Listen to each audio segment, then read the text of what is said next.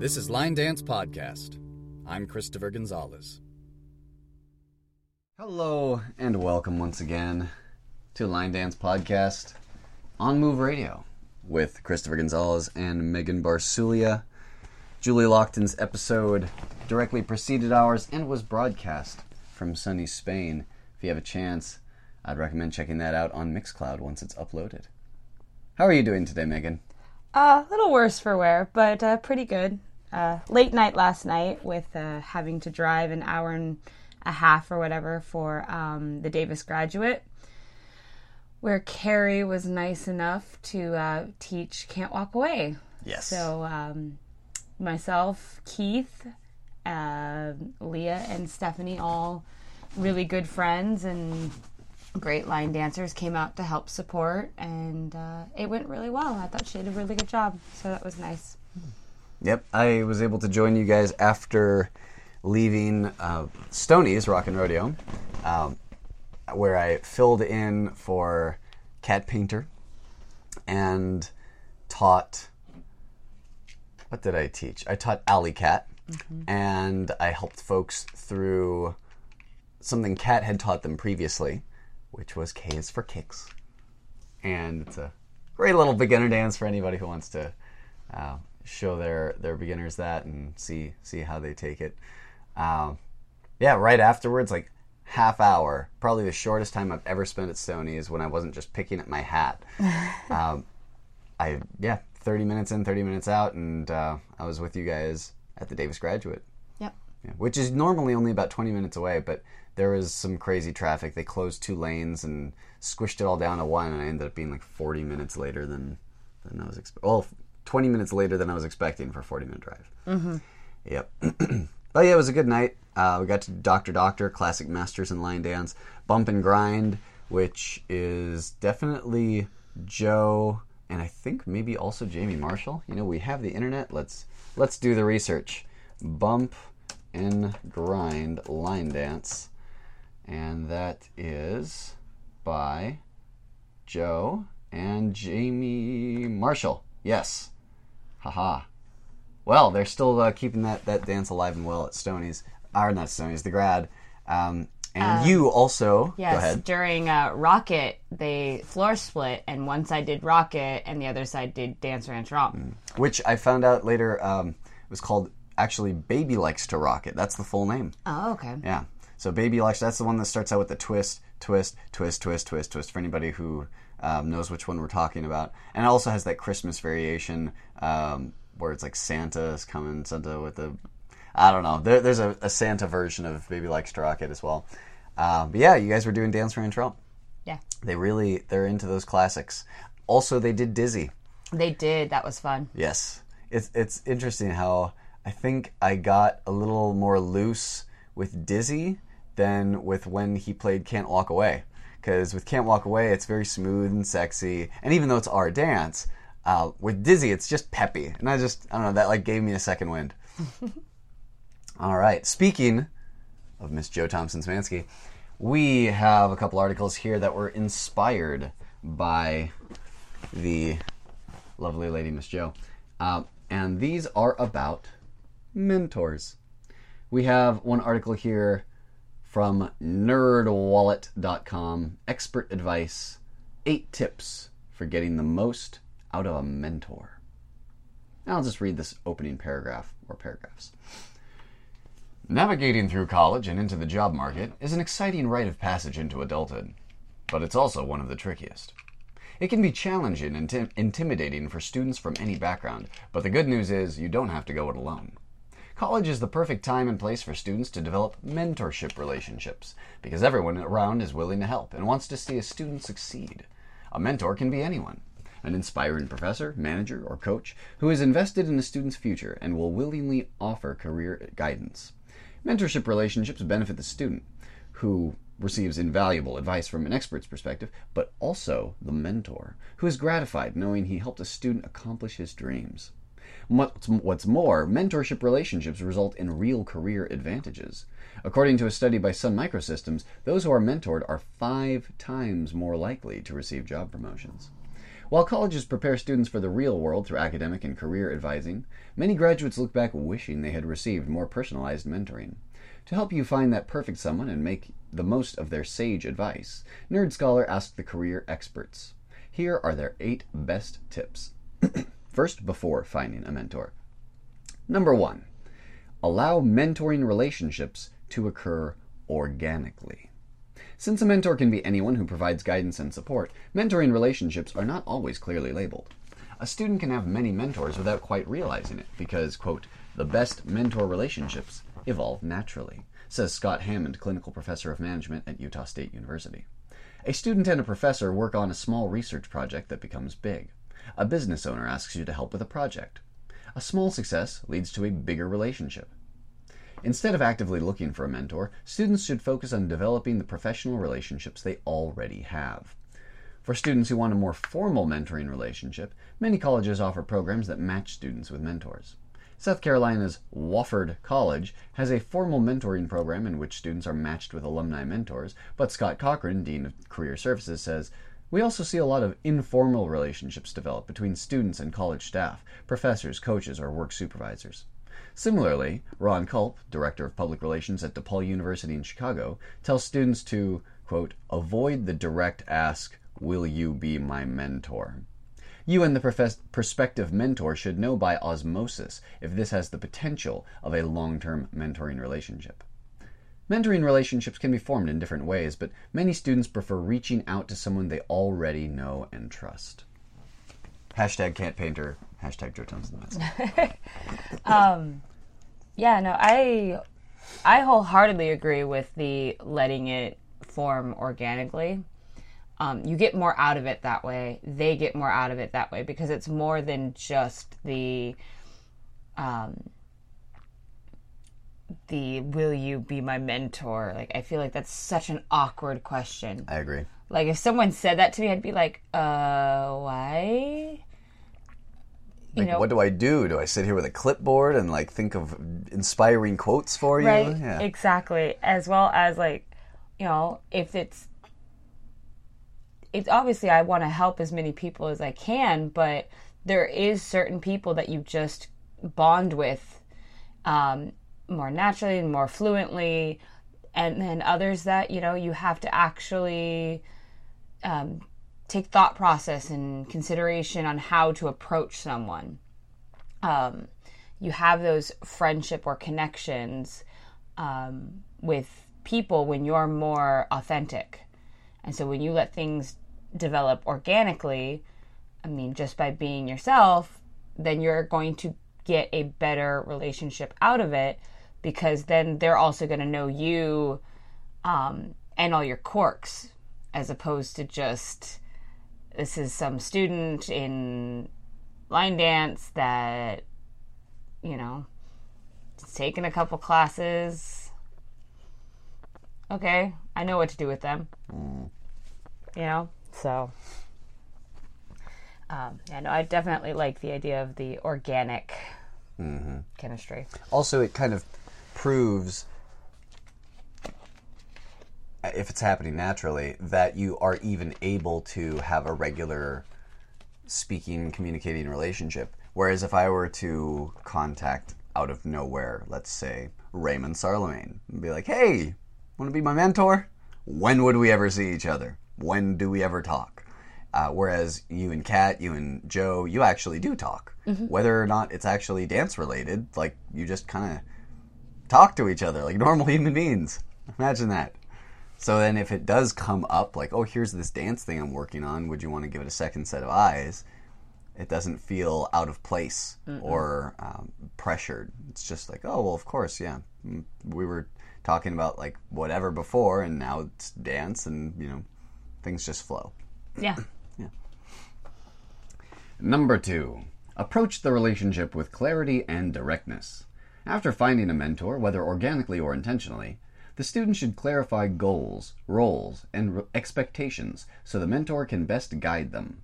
The student should approach the relationship with a clearly defined goal, a question they need answered, or advice on how to get from point A to point B in their career search, says Cochran. It's a waste of a mentor's time for a student to present themselves with no idea of what they want or need. Before approaching a mentor, the student should be well aware of his or her career goals and reflect on how a mentor could help attain them. Once the student is prepared, he or she should outline the plan to the mentor in a clear and direct manner.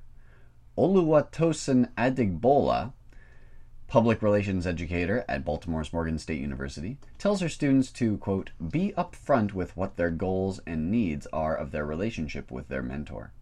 A mentorship relationship based on clarity and directness will ensure that both mentor and student are on the same page. That's definitely something to consider. I know when I was originally talking about like choreography, it threw me the first time I'm speaking with Ruben Luna when he asked me, well, what do you want out of it? Why do you want to choreograph? And so the fact that I wasn't prepared to really answer that up front made me really think about it. I was able to really reflect quickly on that. So that was a very fortunate thing. But from there, people who've asked me that, when I'm asking for their feedback or their input, since they have the experience, I'm able to answer, well, this is what I'm hoping to express for the dance. This is what I'm hoping to do. This is what I'm hoping comes across. This is where I'm struggling and I'm not quite sold on it. I want to play with it here, but I can't think of anything. What do you do you see anything else that I'm missing, or am I good, or am I right when it comes to that spot, or anything like that? It gives them a little bit more direction as to where to, a little bit more instruction as to where to direct me, because I'm more familiar with what I'm trying to get out of it.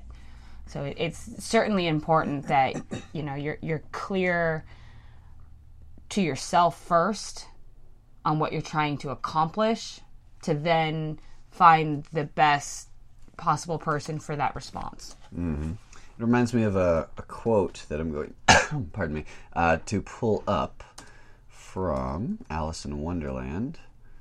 And you might even... Oh, there it is. You might even be able to predict which one this is. All right, so this is from Alice to the Cheshire Cat. Would you tell me... how about you just read the Alice part? Would you tell me, please, which way I ought to go from here? That depends a good deal on where you want to get to. I don't much care where. Then it doesn't much matter which way you go. So long as I get somewhere. Oh, you're sure to do that. If only you walk long enough. There you go. Yeah, if you're just kind of wandering aimlessly, then you're going to go somewhere, I suppose. But you'll get there faster, and you'll know that you're on the right track if you actually have a destination in mind. Exactly.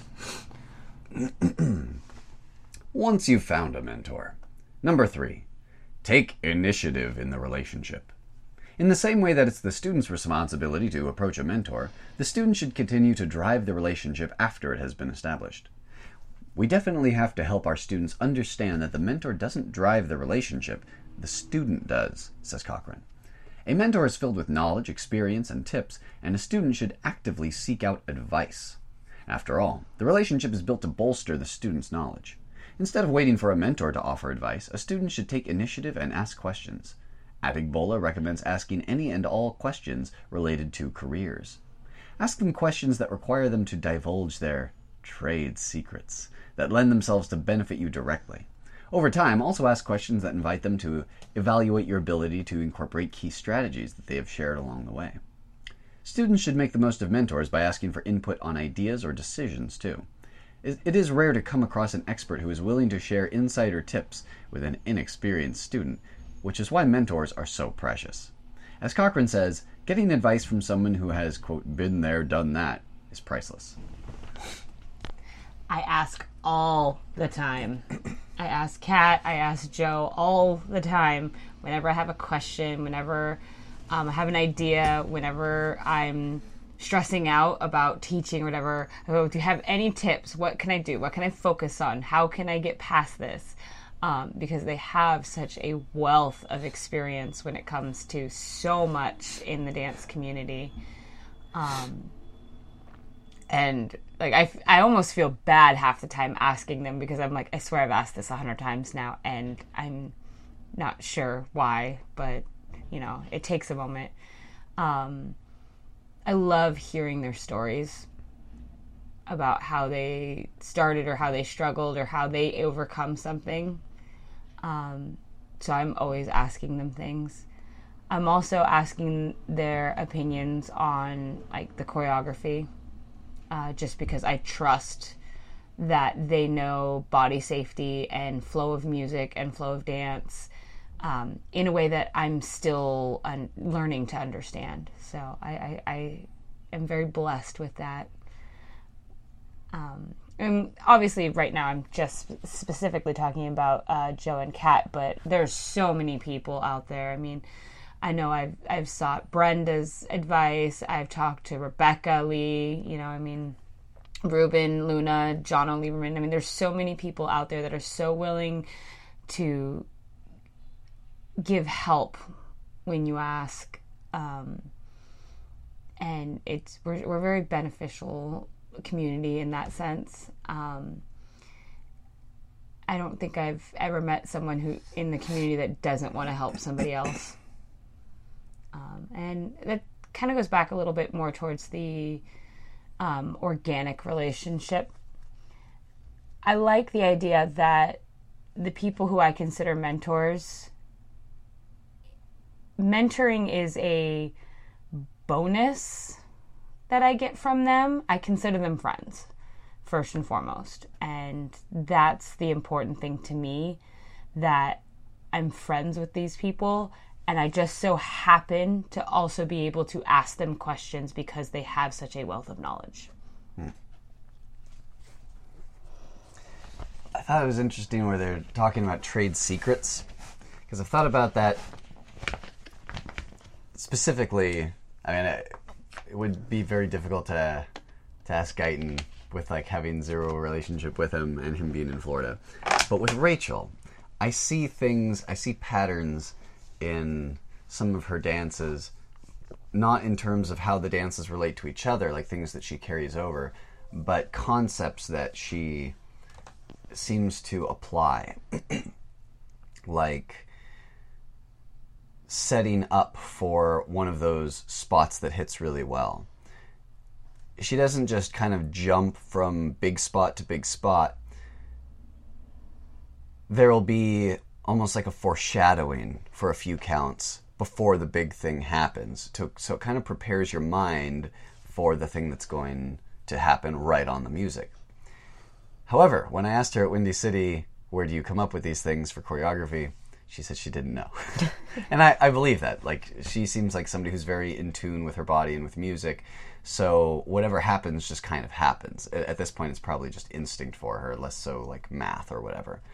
For me, it's still math. So, so I think what I would want to do in that case, if I were to ask her less open-endedly, as this tip number 3 sort of suggests, I think what I would do the next time I see her is note what I have found to be the case after observing what seems to be happening in some of her choreography, and then ask whether or not she agrees. Because she might not think, oh yeah, that is what's going on, but she might identify it if it's brought to her. Maybe. Yeah. Number 4, be mindful of your mentor's time. Given that mentors gladly provide invaluable guidance, it makes sense that students would want to be in constant communication with them. However, mentors are not available around the clock since they have their own responsibilities. Mentors are often successful, busy people with families and lives to live, says Cochran. They want to help, sure, but they don't have unlimited amounts of time to spend on their mentees. To best benefit from a mentorship without burdening the mentor, students should aim to meet with mentors once every few weeks for no longer than an hour. To make the most of each visit, Adegbola tells students to, quote, be clear on what they need with each visit.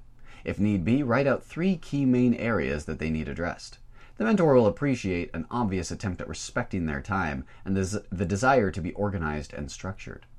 For students who are unable to meet with mentors on a regular basis, Culp recommends email correspondences. There are many highly successful email mentoring relationships, which I fully endorse as a way to stay in touch, he says. Communication by email is oftentimes the most accommodating for mentors. Of course, Culp reminds students don't overstay a welcome with a barrage of emails. They say emails, but I know a lot of what I do is text messaging. Yep. WhatsApp. Yeah. Some type of text sending form is certainly an easy way to go, in the sense of, if you ask a question or if you're outlining an idea or something like that, it's really easy just to send some type of message like that, and know that they might not be able to get back to you right away. I mean, I know that was probably the hardest part of Can't Walk Away when we sent out the demo video originally to get feedback. And it was a very rough cut demo video. It was not the demo video that's currently out there. If anybody wants to watch the full video with all the different locations, the original was the one where we were in the classroom. That classroom shot with, I'm wearing blue plaid, I don't recall what you're wearing. Possibly Have Fun, Go Mad shirt. Yeah, the steps are all on the whiteboard directly behind us. That was our very first video. Yeah. Made it into the final cut. So waiting for the feedback on that, knowing that these people, one, have busy lives, two, are going to have to watch it more than once to really get an idea, possibly even try it on their feet, just to see how it feels. But waiting for that feedback, that was hard. That was hard not to pursue anybody, when I think there was a couple people who we heard back from everybody. And we heard back from everybody before we released it. But there was a few people there that, because of their busy life schedule, weren't able to get back to us until almost a week. So it was certainly challenging waiting for that feedback. And it would have been easy to be like, so have you had a chance to look at it? Have you had a chance to look at it? What do you think? What are your takeaways? It would have been really easy to send those messages, but I had to remind myself that these people have very busy lives. They are more than just choreographers. They are family people. They work regular jobs. I mean, and they're doing me a favor. Yes. So, I had to remind myself to be patient with that. So, yeah, it's having that kind of contact is invaluable, I would definitely say. And certainly don't abuse it. But don't be afraid to use it either. One of the things I like about texting or just whatever kind of messaging that isn't email is that you don't have to worry about all the salutation person's name. How is such and such in your life? Here's this question that I had. Hope things are blah, blah, blah. Sincerely, blah. Text message. Hey, so there's this thing that I was working on. Mind if I send you a video? Right. It's certainly more direct. Yes. Number 5. Remain professional. Even though mentorships are meant to develop trust and closeness, they are still professional relationships. A mentor is not a mom, dad, best friend, or nanny. They are a professional who can help you, says Hammond, but they expect a professional relationship in return. In most cases, they do not need to hear about college romances, social activities, or personal problems. They do want to hear about career plans, next steps, graduate school plans, and new ideas. Ideally, the relationship would become a friendship, but even so, all discussions should be about academics and careers. A mentor wants to know that a student is serious about the future, and inappropriate conversations will make the student come off as disrespectful and disinterested. That being said, a strictly professional relationship does not mean that a mentor is not invested on a personal level. Cochran says that, quote, the best mentors are, of course, those that do take a personal interest in the student and genuinely want to see them succeed.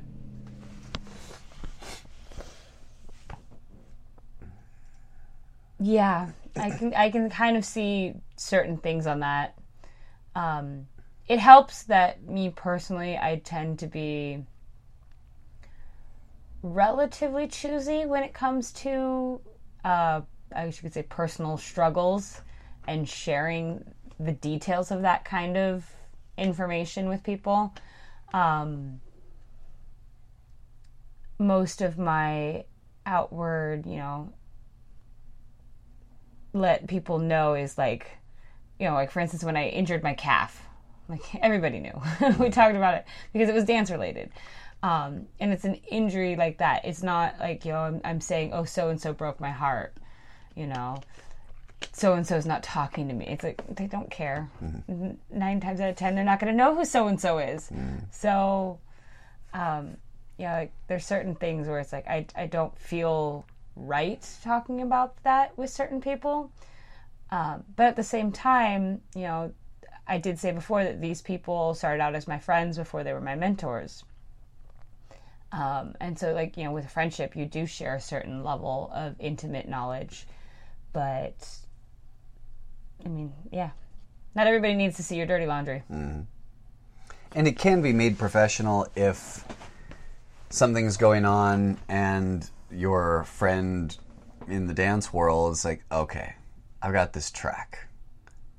Try moving to it and see what happens, because maybe it's about whatever your situation is. And by processing it in your body, you might be able to get the emotions a little more stabilized. Otherwise, yes, it just seems irrelevant to whatever your relationship is to like get too deep into all that stuff. And also it can show a lack of self-control if let's say what you need is to, talk with someone, but you don't have the discipline to wait for the person that you should be talking to become available, like your best friend from high school or whoever, then they will wonder, well, gosh, like, could they not just like hold back? Why are they unloading on me? I'm not the person to talk to. It's like talking to a person in line at Target or wherever, for way longer than, the length of your grocery checkout, because you need to talk to someone. And that's fine, because as long as they're willing to humor you for that long, that's okay. It's not going to damage your relationship with the checkout person. But you don't want to do that to somebody that you would prefer to have a sort of cleaner, more streamlined relationship with. Just makes me think of the question that we all fall into when it comes to like customer service base, which is hi, how are you doing today? Everybody says, I'm good, or I'm fine. Nobody's honest about that question because nobody wants to divulge all of that information to a complete stranger. So in that same sense, why would you do it to someone who is a mentor? I mean, unless you're like legit struggling with a project or in our case, like choreography or instructed, or like I need a new dance to teach. Like that's where you keep it that professional level. What your dog ate for breakfast. Really?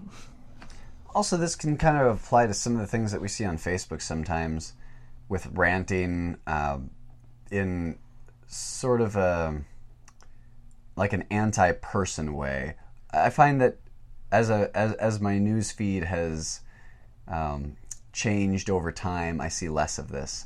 But sometimes people will just kind of scream at the world, and you don't really like how that, feels to like read that on your newsfeed amidst all these other happy things that's going on. And like there's definitely a constructive and positive way to say, I need help. Here's the shorthand version of my situation.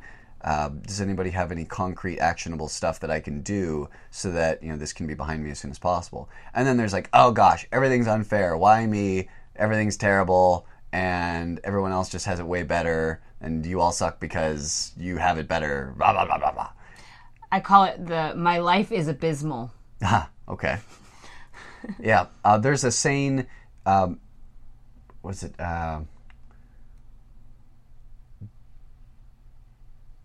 Don't sacrifice what you want most for what you want now. Or something along those lines. And the idea is that it might feel really good in the moment to just let everyone have it, But in the long run, if that's not what you want to stand behind, if that's not the kind of person you want to be seen as, and it's not the kind of effect you want to have on your acquaintances and friends, then hold back. Remain professional, as the tip says. I've noticed that some of my favorite line dance personalities are the ones who you don't see on social media or just at events complaining to people about things and gossiping. They're the ones who, if you see anything at all from them, it's positive. Mm-hmm. And the ones I think of, the first come to mind are Rachel, Joe, Madison, Fred, Gary. Like, everything they post is something uplifting or happy about dance. I know even Jose will post things about his new house that he's been working on and how grateful he is that, you know, all these dances of his are in the Copper Knob top 10 or 20. Like, those are the kinds of things that make you really happy to see. And as a professional, they make themselves the kind of people you want to hire for events. Yes, very much you so. want that energy, you want that positivity, and you want to bring that in front of an audience of dancers so that they can all share in that positivity. So, yeah. And that's generally why, like, I look up to, you know, so many people that in the line dance community, and I'm willing to ask them the question, is because I see what they are putting into the community and I want to contribute like that way as well. Mm-hmm. And so obviously they figured out how to do it, so that's why I'm drawn to those particular individuals. Mm-hmm. Because there's a huge thing, and I posted just a couple days ago about your power of thoughts. And one of the things I started to recently learn over the last few years is, yes, there's going to be some really hard things that you have to deal with in your life, and you're not always going to be happy, but happiness is a choice. You can sit there and struggle by yourself in your deep, dark corner and hate the world and post on Facebook about how unfair life is, or you can get outside.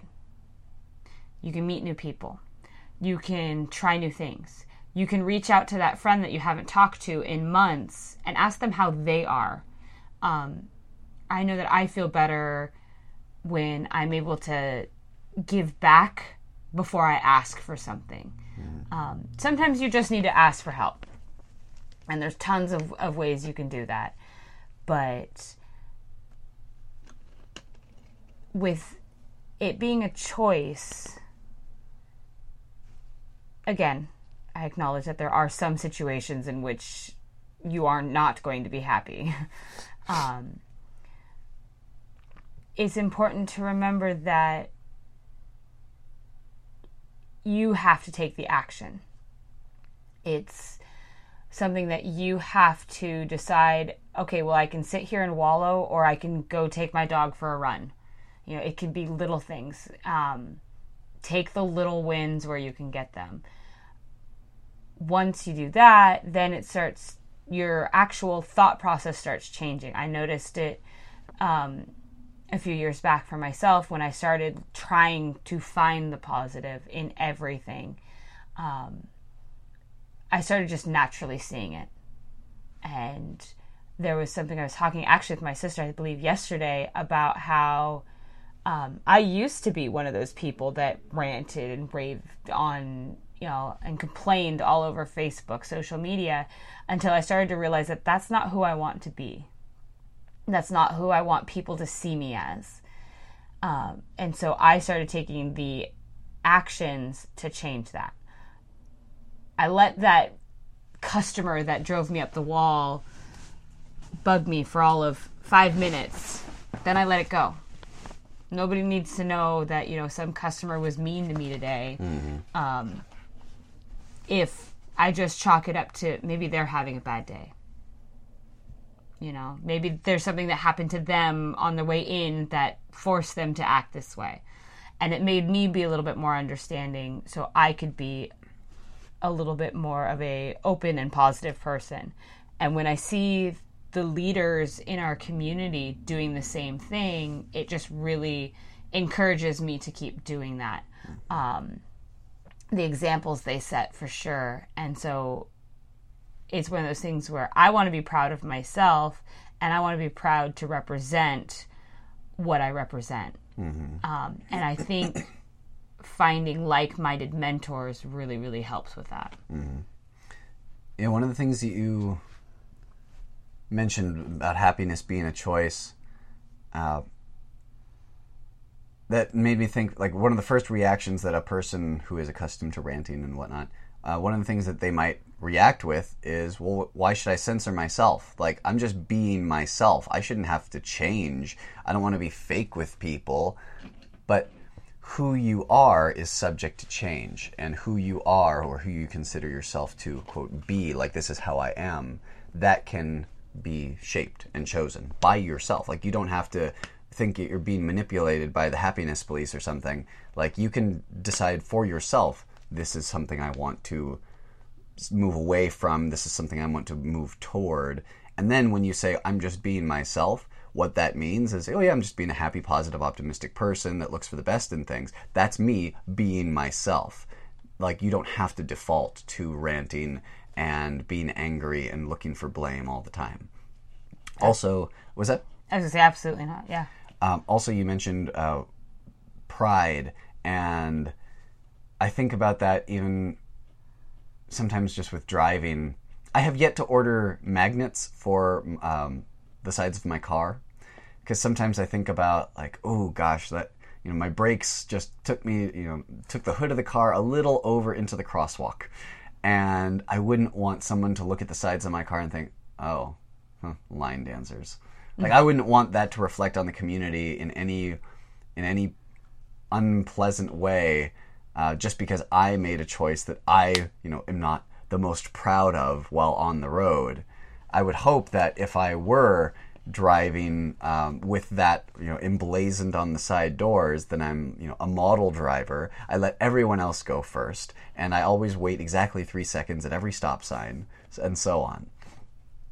I would want to overall just live the kind of life that I could be 100% proud about. That way I can staple line dance to all my clothes and hats and boots. And I actually don't wear as many boots, but you get the idea. I do. Yeah.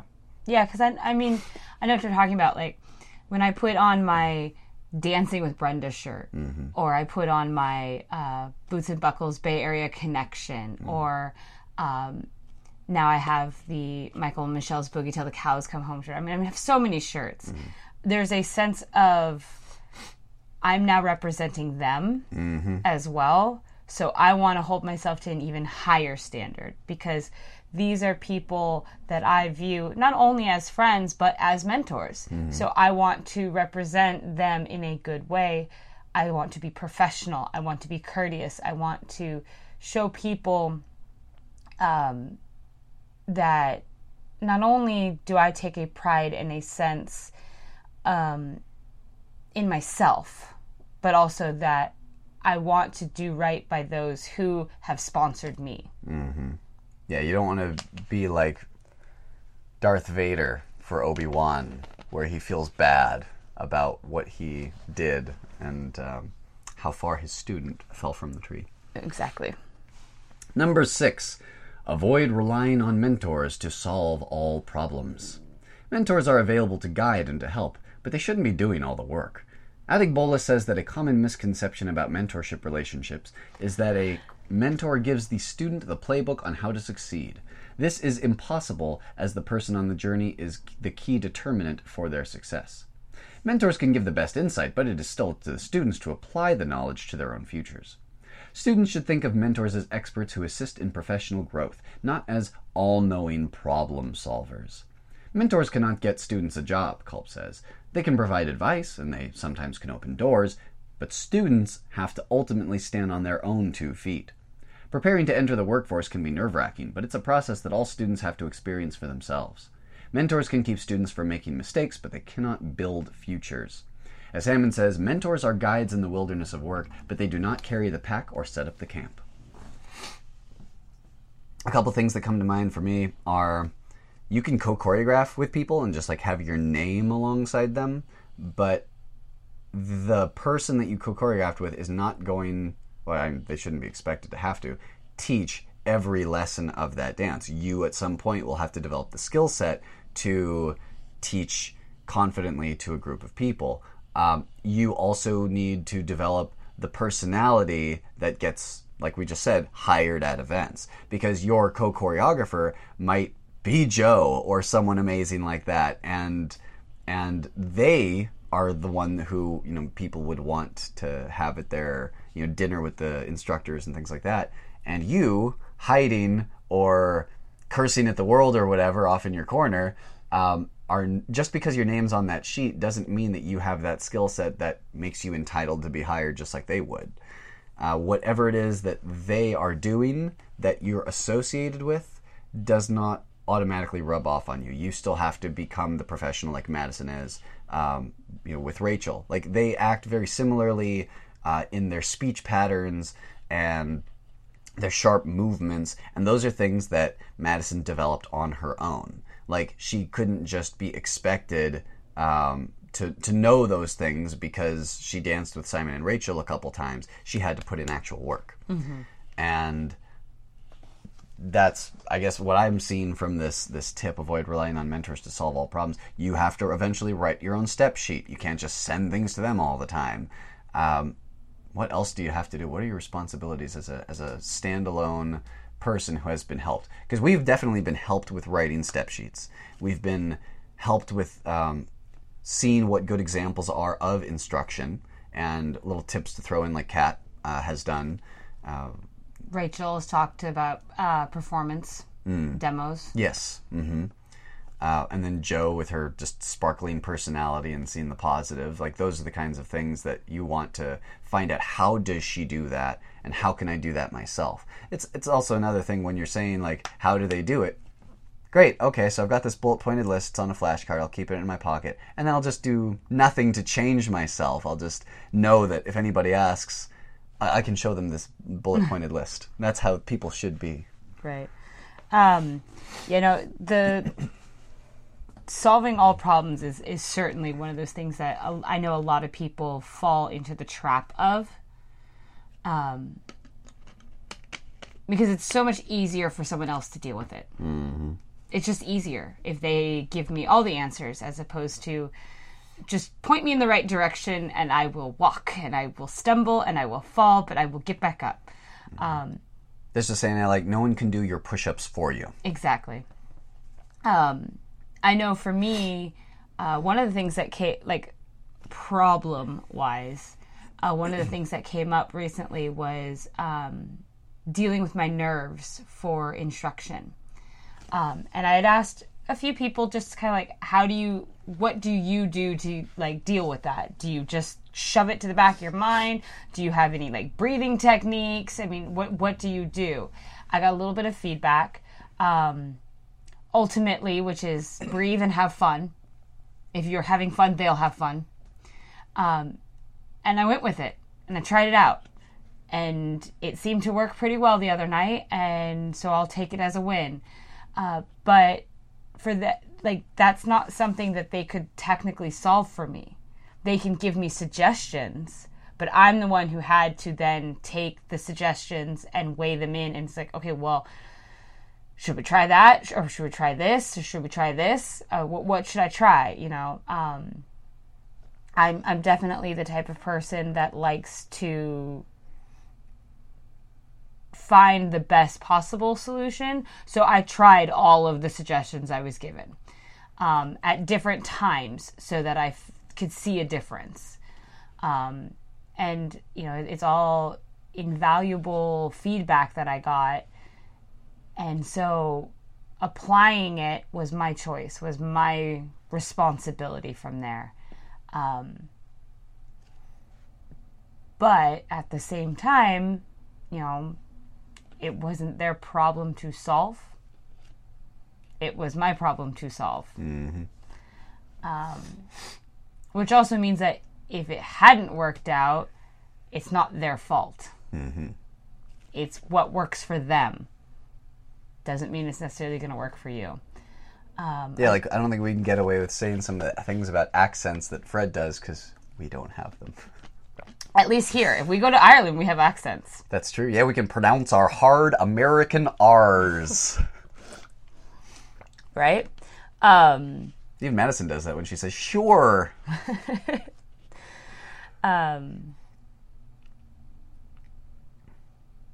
Yeah, I think the reason why a lot of people fall into the trap of expecting other people to solve their problems is also so that they don't have to take any of the blame if it doesn't work out. It's, like I said, it's easier, and if it doesn't work out, well, I didn't do it, it was them, you know. Whereas if you take the responsibility for yourself, you start to figure out what works for you, and then pretty soon you're not going to need to ask them the basic questions. You're going to be able to be more detailed, which helps you grow. It helps them grow as well because they are now answering a higher level difficulty question. So, yeah. All right, number 7, reciprocate. All relationships require contributions from both sides, and mentorship relationships are no different. While the relationship between a mentor and student is largely for the student's benefit, he should still do his best to reciprocate in some manner. The core of the relationship is learning, says Hammond, but the relationship demands reciprocity. What can you do for them? How can you help? A student should always ask what they could do to add value to the relationship and not just focus on what they might get. Mentors probably do not need to learn about careers, but they may want input on how to effectively give advice. Students sometimes don't understand that mentors are also in the relationship for a reason, says Cochrane. They want to help, and if a student doesn't let them know that their advice is working, there's not a lot of motivation for the mentor to continue the relationship. A mentoring relationship is a two-way street, and both of the participants should benefit by sharing knowledge. I agree wholeheartedly. I know one of the things with the feedback from the teach that I did, that I got everybody's input on how to get over my nerves. I contacted a few people and said, you know, thank you so much. I tried this and it worked. The teach went great. I know I sent a video to Jo of one of the teaches that I had taught that she'd give me a little bit of advice about. And I was like, basically, I said, like, it seems like everybody had a really good time, and for the most part, everybody was getting the dances, which means that I did my job. And so, like, that gives them that idea of, here's what you gave me, here's the advice, here's how I applied it, see the response. Which helps them, figure out, okay, good, that was good advice, or, okay, I'm sorry that didn't work, let's try something else. It's crucial also, in my opinion, obviously you don't have to go crazy with this, but just show a level of gratitude towards them. And thank them when things worked out, Sometimes publicly. I've noticed that people do that a lot on Facebook, and it sort of multiplies the effect of whatever it was that they did, because normally if you just thank a person one-on-one, which is fine, then they receive whatever warmth they're getting from the one person that they helped. But if you thank them publicly, and all the gajillions of people on Facebook and the social media land see what the person did, then now they're getting all these likes and loves and whatever from all those other people as well. Like, they are being publicly seen as a generous and giving person, so then that warmth is now like a whole bunch more candles instead of just one. Yep. Yeah. Also, one thing I've noticed, we've talked to many choreographers. Actually, I want to say 1, 2, 3, at least 3 of whom have described themselves as shy.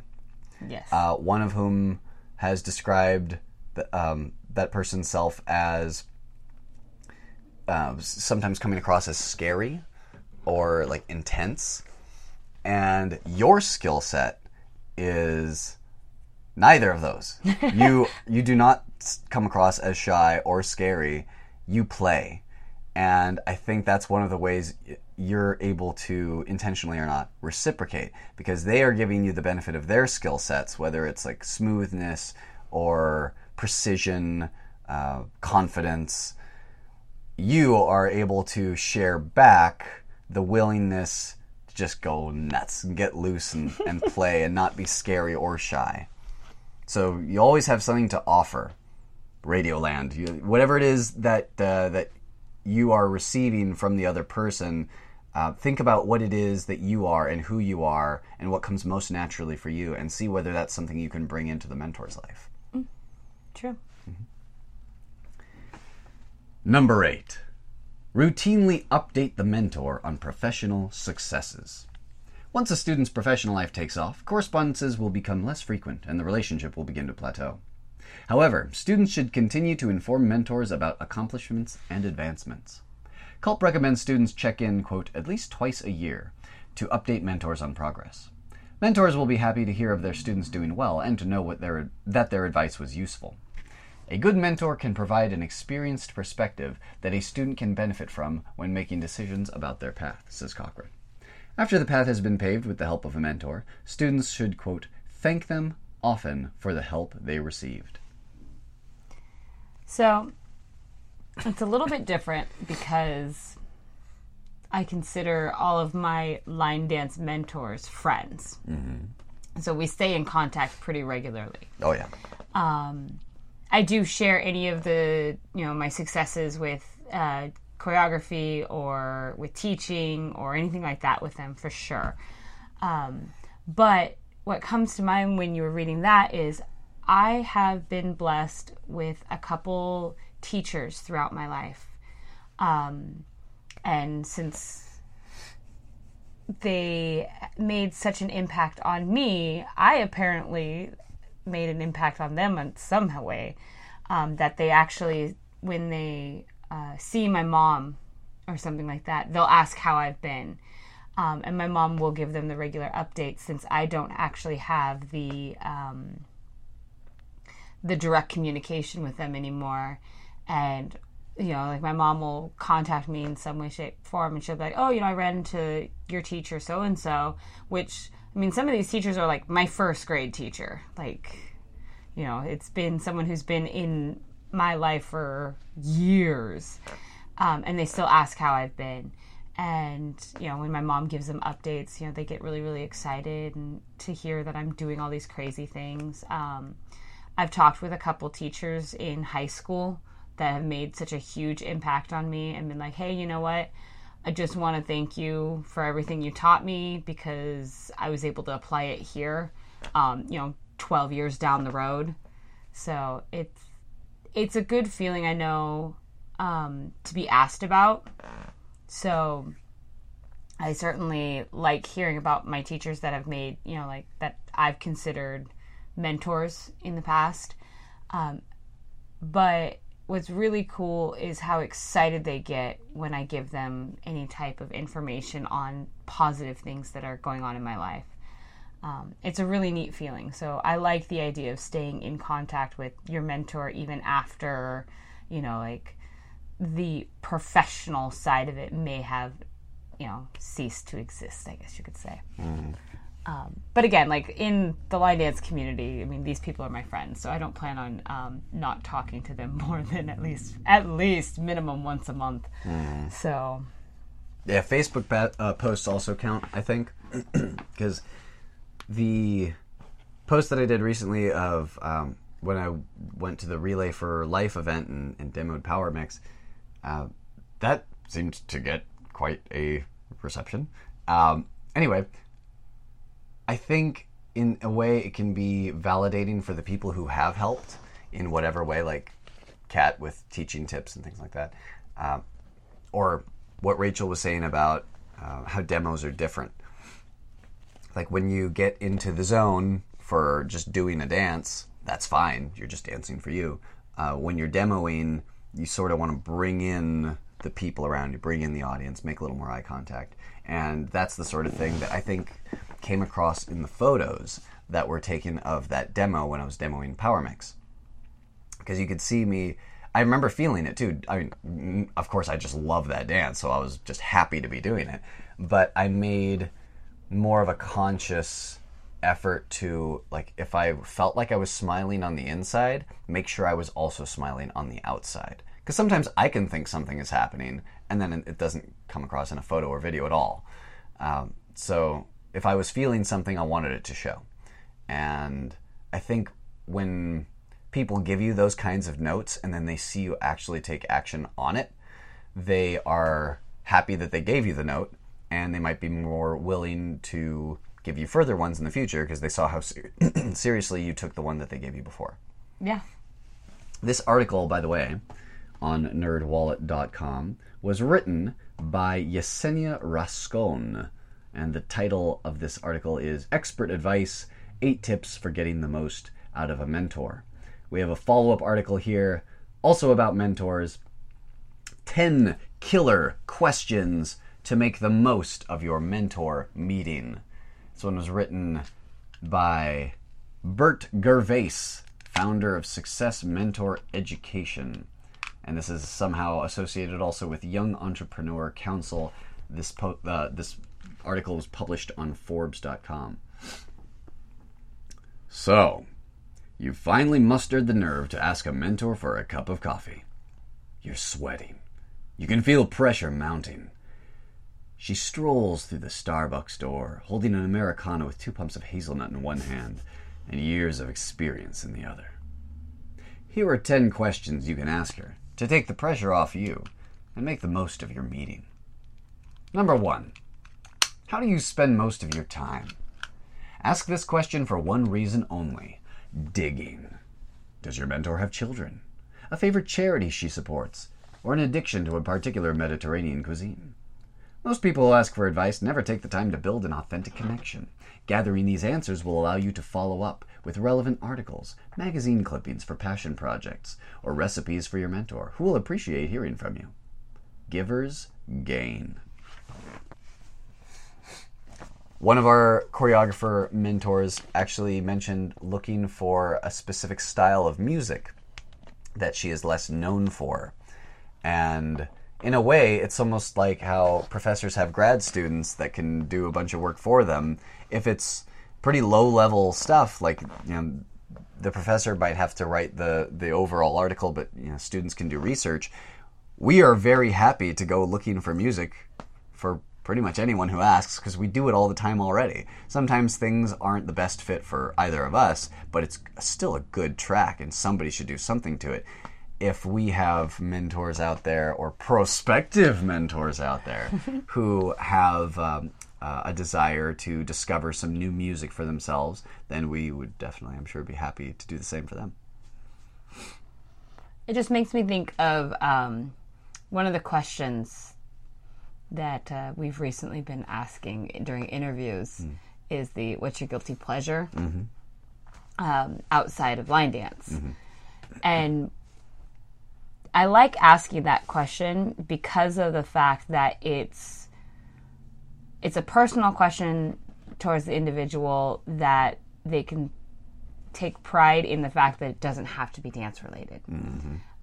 That it shows that we see them as more than just a dancer or an instructor or a choreographer, that we see them as a human being too. So asking, like, what do you do in your spare time?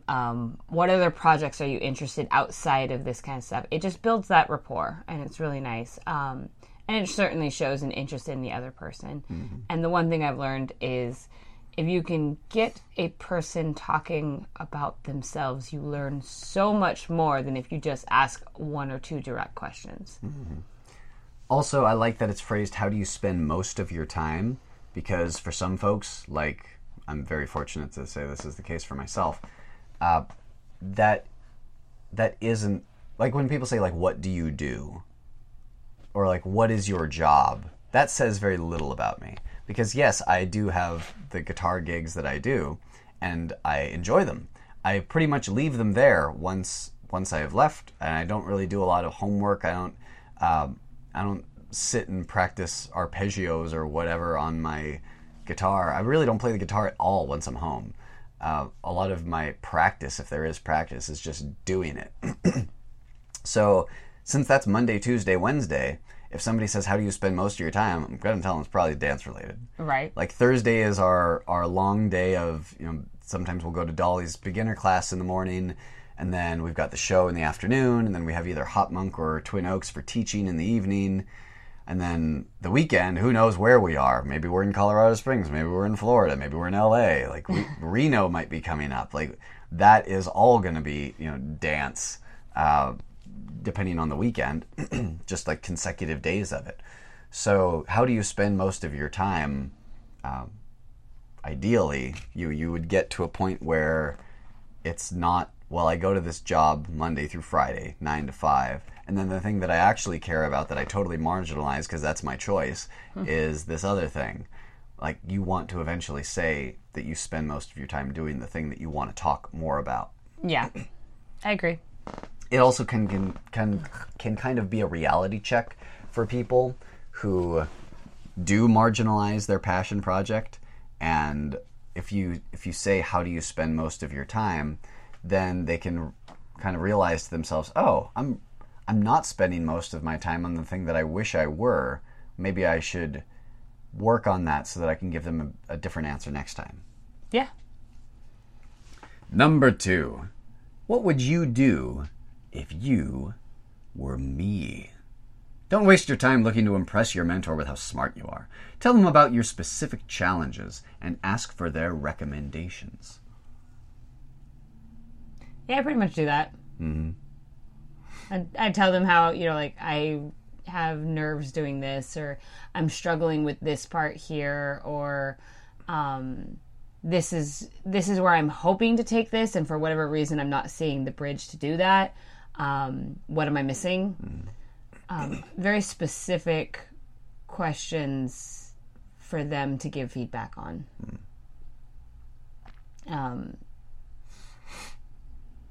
Yeah.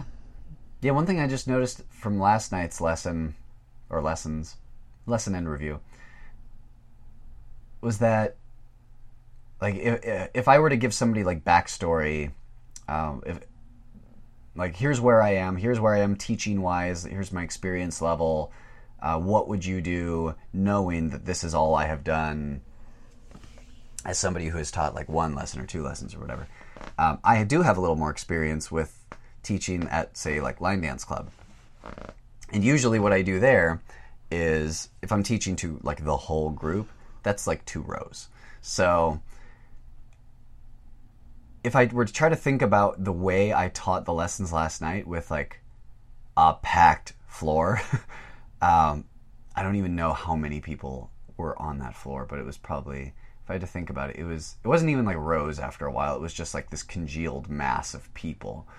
Probably about maybe around 50 or more. I couldn't see the back rows at all. But when I think about the way that I taught, it was pretty much teaching to the 2nd or 3rd row, and just louder. So if I were, like, let's say, to give somebody advice based on how, like, if I were them and all I had ever taught was small classes, like for you, when you were teaching at our house, the letter R and then the word house for at-risk youth, I would probably say something, okay, so what are the things you think about? What are the things that put you at ease when you're teaching those students? How can you apply that to this larger group? I guess I just sort of instinctively did that with the masses of people at Stoney's, because honestly I just didn't have time. I was like, I had to get in and out. I didn't have time to overthink it or worry about, oh, this is more people, therefore it's going to be harder. I was just kind of teaching to the 2 or 3 rows I'm used to, and like I said, I just did it louder. And I kept an eye on the people in the back, and when we went to the next wall, I could get in front of them and they could see what my feet were doing. But other than that, not really much else changed. I just kind of built on where I was comfortably already, and that's probably the advice somebody would have given me. What would they do if they were in my position? They would probably say, okay, well, you've taught at Line Dance Club, just do that there.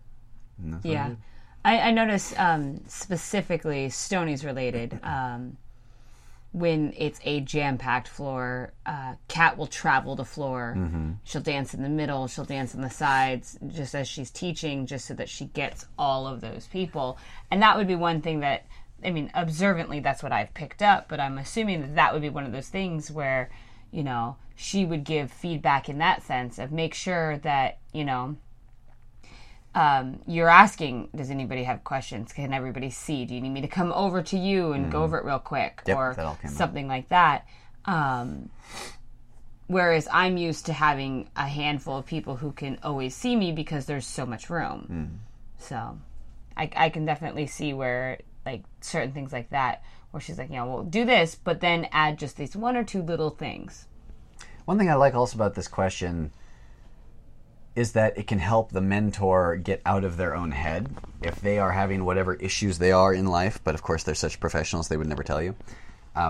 By saying, what would you do if you were me, they can be in the life of a 30-something-year-old and, you know, imagine what is it like to be such and such person. Then your problems might be easier to solve than their own life ones that they're stuck with. They can just choose to solve yours instead and you know, kind of take a little vacation from themselves. Yeah. Number 3, how can I help you? This is a killer question that catches most mentors off guard. Most mentees are only concerned about what they can take from a mentor. When you communicate that you are genuinely willing to give, you will set yourself miles apart from everyone else. Who doesn't like a win-win relationship? And I disagree with this question. You just put way too much pressure on the mentor. As opposed to knowing the mentor's strengths, their passions, their interests, I feel that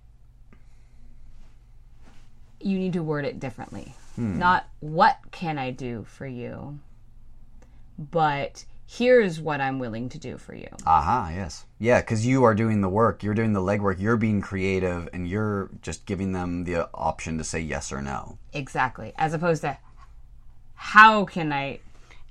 You're like, they're going to be, oh, God, okay, well, I don't even know where to start on what I need. I don't know this person well enough to know what their strengths are just yet. What's their experience? Can they handle things like inventory of my shirts? Exactly. Whereas, you know, for instance, as I'm getting better with teaching, that would be one of those things where I could be like, and if you ever needed to find a substitute, I would be willing to fill in after I've gotten a little bit of experience. You know, something like that is a whole easier solution for them than say, well, tell me what to do. You know? Because you've just given them more work. Now not only do they have their own work, they have the work of finding you work. Exactly. A perfect example, just in general, I've asked people, can I get you anything? As they're, like, you know, dying on the floor, on the side of the floor, whatever. And they generally be like, no, as opposed to, can I get you some water real quick? I'm going to go grab some water for me. Did you want me to grab you one? They'll be like, yeah, sure, please. Because it takes that thought process out of it for them to figure out, well, what do I need? Yeah, maybe they need a towel, and they won't think about that until you say towel. Yeah, exactly. So having that specific, can I get you this? Can I do this for you? Here's what I'm offering you out of this is a whole lot easier for them than, well, figure it out and tell me what to do. Yeah, also they don't know what's easy or difficult for you. Like, they might think that that asking you to fill in would be, oh, well, all they have to do is show up, so piece of cake. That's what I can ask them to do. And you might not feel at all ready for that. Whereas they might think, oh, I can't ask them for help with, like, a website or social media stuff. Like, that's... And you hire professionals for that. And I don't know the first thing about it. So, like, what are the odds that they would? Whereas if you're an introvert, or that's just your skill set, then that would be the easiest thing in the world for you to do. And you would love to do something like that. But they don't know until you offer. Yeah, absolutely. Number 4. Is this where you thought you would end up? This question usually draws out a hearty laugh, as few people shoot from point A to point B. Most experienced professionals take the scenic route in their career. How they got here is usually an interesting tale with mistakes and revelations. Learn from them. I do like this question. I'm used to asking it slightly different. I normally ask, how did you end up here? But I like that it's worded, is this where you thought you would end up?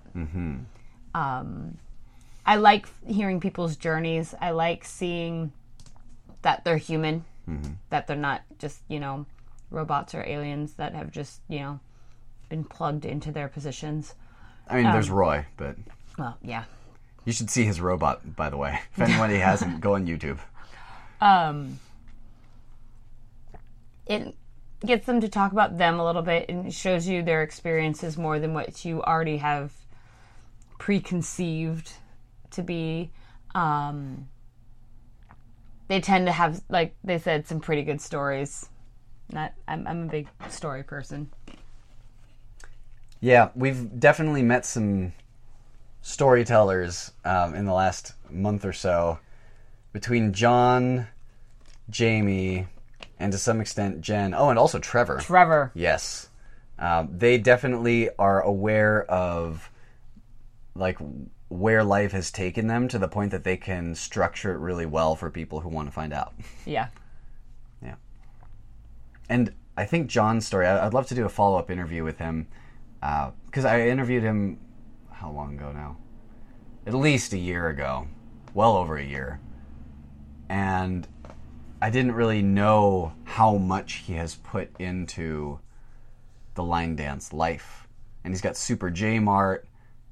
He travels all the time. So he especially would have an interesting, deep story of how did he get here. Like, not everybody is able to make this a full-time thing. Not everybody even wants to. Yeah. So I'd definitely like to get more of that story from him. And then share it with all of you lovely listeners out there. Number 5. What used to be your biggest weaknesses? This whopper of a question will tell you right away if someone will make a good mentor. A good answer reveals the number 1 trait of a great mentor: self-awareness. If you feel this question is too intense, try softening it by asking, what did you learn about yourself in the last 6 months? I like both of those questions. As do I. Actually, I think you need to put that in your interviews. Mm-hmm. I like that it's the what used to be your biggest weakness, showing that all of our weaknesses are skills that we have just yet to discover how to apply or overcome in that sense. I like the idea of what have you learned about yourself in the last 6 months, because I'm a big believer that a student's never done learning. Mm-hmm. Even if they're teaching. Yeah. Regardless if they're a mentor, a teacher, a master, however you want to apply that particular term. I always say that if I'm done learning, then I'm dead. So there's always more to learn. There's always more to gain. And, self-awareness is certainly a crucial thing that I think more people should be focused on. But, I like the idea of seeing that what used to be something that they struggled with gives me hope that there's things that I can still overcome. It also helps flesh out their journey story more, because if they just tell you, here's how I got from there to here, in your mind you just picture, okay, so this amazing person that they are now, they were that 25 years ago, and everything was easy, and they just kind of went through all the steps, and now they're here. But when they talk about what used to be their biggest weaknesses, then you find out that 25 years ago, their life was totally different, and they weren't just this person but younger. They were this other person who needed to become the person they are now. And having this question can make that journey seem more real and more relatable. Mm-hmm. I agree. Number 6. Who else would you recommend I connect with? This question might be better served for later meetings when there is more trust. it can exponentially expand your network. Sometimes the best source for other mentors is your existing one. Yeah, I can see that. I get this sometimes with asking people who else should I interview, because sometimes I'll just look at the people on staff and think, okay, well, they're my go-tos, and I haven't interviewed this or that person yet, so I'll see if they're available. What I don't know always is that there's somebody very special in attendance, like Charlotte Skeeters was at Boogie Till the Cows Come Home, Michael and Michelle's event. And I wish that we had had the time to like get together and do an actual interview, but I wouldn't have known she was there at all if somebody hadn't pointed her out to me. Mm-hmm. Also, Step 5678 in Colorado Springs. Yes. She has a pseudonym. How would I possibly have known that she was there? Right. Somebody had to go and say, hey, so this person's doing interviews. I think he'd be a good interview. Do you want to talk about it? And then that's how that happened. Yeah, no, I really like that story because we were told about Step 5678, Mm-hmm. And because she was friends with who we were interviewing at the time, our interviewee went to her and said, you need to introduce yourself to them. And so that's where that came from. So that was fun. I'm really glad we had that connection. But yeah, no, that's exactly it. It we wouldn't have known otherwise. So yeah. And, yeah. Sometimes the less obvious people, in the mentor sense as well, sometimes the less obvious people are the ones who maybe know the most but don't show the most. Mm-hmm. Like a Joanne Brady type person, where she has taught for so many years that I'm sure she's just got all kinds of wisdom. And from her interview with Line Dance Podcast, people can see exactly what that is.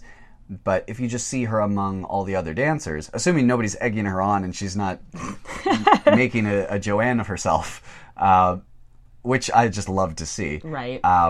She would just look like any other dancer who's there. Because she doesn't have like the big flowy Joe shirts or the sparkly Rachel boots or the zebra pants. Like, she just looks like she's dancing with everyone else. And I know Michael and Michelle can be like that as well. Except for with Michael, there aren't that many like guys who are at events, especially moving the way that he does. Right. So he kind of does stand out. But like some of these folks, you wouldn't think that they have been like pillars of the line dance community for decades until somebody tells you. So you need to ask people, please tell me, who should I talk to? Yeah, especially being new. Like, I mean, I remember Vegas, I didn't know anybody from anybody. It's like, I may have heard a name here and there, but ultimately it was kind of like, huh? Who? What?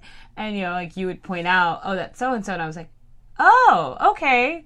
And that would be where I would start to identify people, and you're like, oh, they did this, or oh, they did that, or or they're in charge of this, or they run that, or I met them last year and they do this, and that. It's like you gave me that little bit of background to them so that I could start connecting it. But I wouldn't have known had you not pointed them out. So that's exactly, yeah. Number 7. What are you most proud of? Give your mentor a chance to shine. He or she will love you for it. I feel like Joe would say Anna. Yeah. Yeah. Yeah, I could see that. That would be a very easy, quick response out of her mouth. Yeah. Yeah.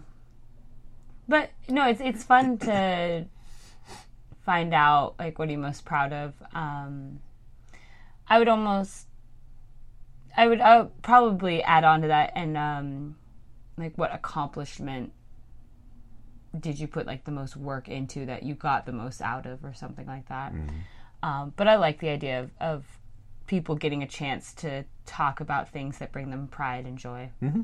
Yeah, and it can also give you surprising answers from people. Like, if a person is known for being a DJ and you find out that they once choreographed some hit dance, that might be the thing that stuck with them this whole time. Even if they even if they DJ great sets at every event they go to, what they really might feel was an accomplishment for them because it was out of their comfort zone or something, Right. That can be something you wouldn't expect, but give them a chance to expound on. Similarly, dancers can put on events and everything can run smoothly, and maybe they don't even teach on staff, but they're just so happy that everyone had a good time. That can be what they were proud of. Not all their hit dances and all the thousands of people they've taught, but how they made this space for other people to fill. Yeah. Number 8. What professional organizations are you associated with, and in what ways? No one becomes a rising star in any industry without going to the right conferences and trade associations. A good mentor can help you filter out the best ones, and if you're lucky, get you access to coveted invite-only insider groups. For this, it's a little bit trickier because it's not necessarily organizations, but like what events maybe they're involved with. Obviously, there are a few different associations. I was thinking New Line. I would love to interview somebody who's involved in New Line, NU, and then Line. Mm-hmm. I think there's a large group of people who do that in Australia, and I don't really know that much about it. I would like to know what that entails. Also, people who do work with NTA, doing teaching accreditations. Yeah. I'd like to know how you get involved in something like that, how much you need to know, educationally speaking, before you can be part of it and not just take classes from it. Masters in Line, they have changed since the original group that Pedro, Paul, Rachel, and Rob were all part of, and now I guess it still exists in some form because they're the group that puts on World Dance Masters in Blackpool in August. Mm-hmm.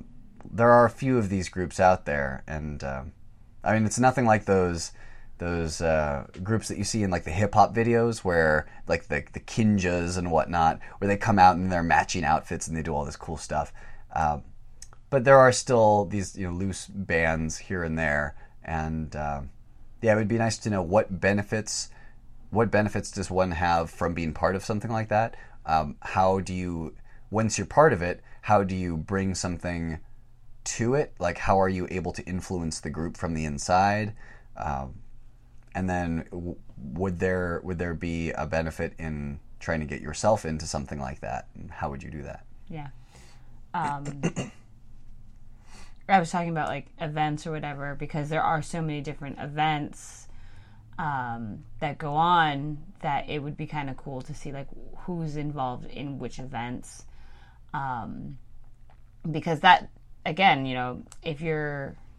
there's a difference between hosting an event and being a teacher at an event and being an attendee at an event. Mm-hmm. So if it's something that they host, then you can learn more about it than if it's just something they attend, or you learn just different things about it. Versus like, oh, this is one thing that I've taught at for the last 20 years or something like that. You can find out more information about these events. I mean, for instance, we were in Palm Springs, and that's when we really found out the most about Boogie Tills The Cows Come Home. So we're like, no, we need to go to that event. And from there, we learned about another event and then another event. And so it's certainly a way to broaden your knowledge and your horizons by finding people that are directly related to the particular events that go on. Number 9. Anything FORM. F-O-R-M. FORM is an acronym for Family, Occupation, Recreation, and Motivation, and it represents 4 universal rapport builders. For example, you might find out that you have a location-based connection with your mentor after asking about his family or birthplace. Connection made. Okay. Yeah, I mean, that's just building, in general, a rapport with someone. And we talked about some of these, like occupation, how you spend most of your time, recreation. That's kind of the same thing if spending most of their time is more fun than occupation. Family could end up being like what they're most proud of, but I like that they put motivation in there, because I do have a lot of curiosity about people like Rachel. Like, why is their work ethic so strong? What did they what did they do growing up that made them feel like doing more is worth the extra sweat, and making everybody the happiest they could be at one of these events is like the ultimate goal, not just dance and go to your room. Like, Right. how did they get to be the way that they are? Same goes for Jo. Like, what makes her able to look at things so positively and with such kindness? Because I don't see that in so many just everyday people who will dwell on the negative or complain about one thing or another. Like, how is she this way? Yeah. I like the idea of like what motivates you, or where do you think your motivation comes from? Mm-hmm. Something like that. I like questions. I ask a lot of questions, and I always chalk it up to I don't know any better. So I'm just going to ask, because like people can choose not to answer a question. They don't have to answer all the questions. But you're never even going to have a shot if you don't ask. Mm-hmm. So how are you going to find out all this information if you don't ask about it? Mm-hmm. It's like you can't play you can't win the lottery if you don't buy a ticket. Exactly. So I like the idea of asking about like the occupation, the family, the recreation, and the motivation. I think that's a cool idea. Mm-hmm. I like that it's an acronym too. It's very easy to remember. Right? Number 10. If a specific question comes up, can I follow up with you? This is your holy grail question. Have you ever met someone who has mastered the dating scene? You'll notice they never leave the first date without the promise of a second one. Ever. Never leave a mentor meeting without the promise of a future encounter. You are also communicating that you will only reach out with a relevant and specific question. Most people will agree to that. When the time does come up, simply refer back to the email chain. I like that everybody on the podcast has given me some kind of contact information when I say, if people want to follow up with you, if people had other questions, where could people get in contact with you? I have never, that I recall, in however many episodes, had somebody say, I really don't like when people email me, so just don't. Right. Don't I mean, try. what even Rachel said, if I don't respond to you, email me again. Yeah. So that's one of the huge blessings in our particular community is people are so willing to answer questions. They want to help. They want people to enjoy themselves. They want people to learn. That's why they do what they do, is because they love it. And they want others to enjoy it and love it as well. So it's certainly one of those things where how can I follow up with you is the best way to do it, because some people aren't comfortable giving out their email or their phone number or their Facebook. Some people are willing to give out all of it. So it just, as opposed to, can I get your number in case I have any questions? That's a little bit different than how can I follow up with you? That gives them the option to be like, well, you can reach me here or all of these places. Mm-hmm. So this article, again, was written by Mr. Bert Gervais. I'm not really sure how to pronounce that, but probably Gervais. Entitled 10 Killer Questions to Make the Most of Your Mentor Meeting. At this time, we would like to take a brief musical break. We will be playing a track that Madison Glover has choreographed to. The song is Power. The artist is Little Mix.